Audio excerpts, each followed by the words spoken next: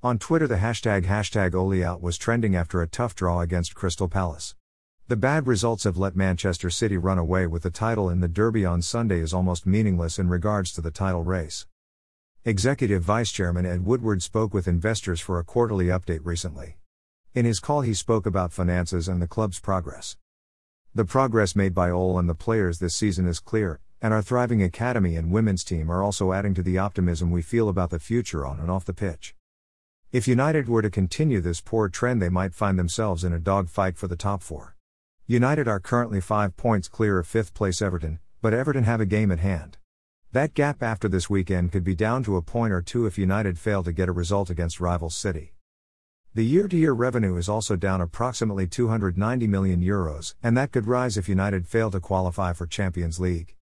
Manchester United have 5 big games in the next 2 weeks. Man City, AC Milan 2 times, West Ham and Leicester City all could be pivotal in determining if SOLSKJAER is still in the clear.